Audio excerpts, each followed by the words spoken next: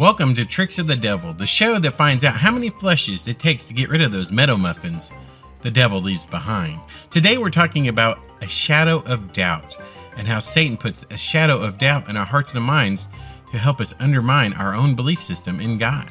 Has that ever happened to you? Let's figure that out.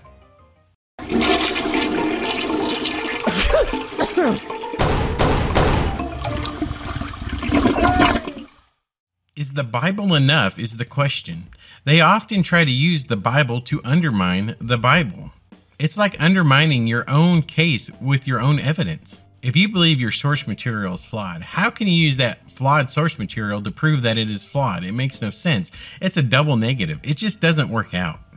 You can't prove something not to be true by not proving anything at all. Again, a double negative. It makes no sense. The question is, what evidence do you have? What is your foundation for this argument or discussion about the Bible? Here is a thought experiment to prove what I'm trying to explain. A guy asks another guy, "Hey, you've been married for 20 years, right?" And the guy goes, "Yep." And he asks, "Has your wife ever cheated on you?" And he said, "No, not that I know of." He's like, "You've been married for 20 years though, right?" And the other guy goes, "Yeah." He's like, "Well, that's a long time." And he goes, "Yeah, you're right, it is." So the one guy goes, "Well, do you think she had the opportunity?" And he goes, "Well, I guess maybe so." He's like, "So you're saying my wife cheated on me?" And the other guy goes, "No, I'm not saying that. You're saying that. I didn't cheat on you." See what happened there? That little trick of the mind? Or just get you thinking about things that don't even make sense. But if you just follow the thought train, you wind off derailed off into some thought that you shouldn't even be having.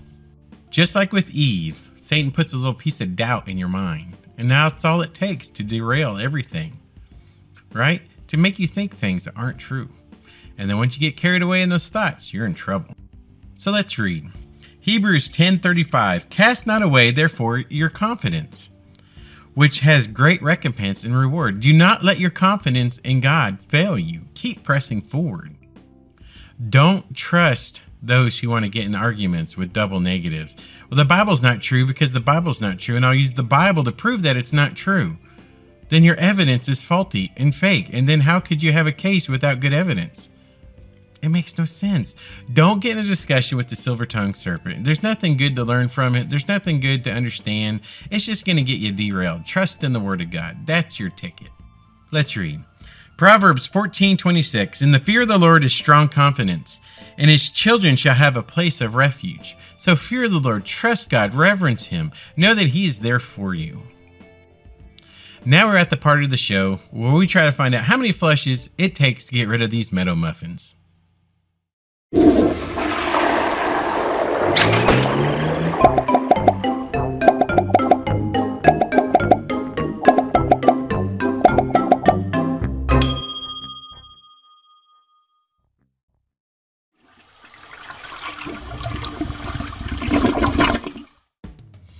This could be one of the worst tricks that can happen.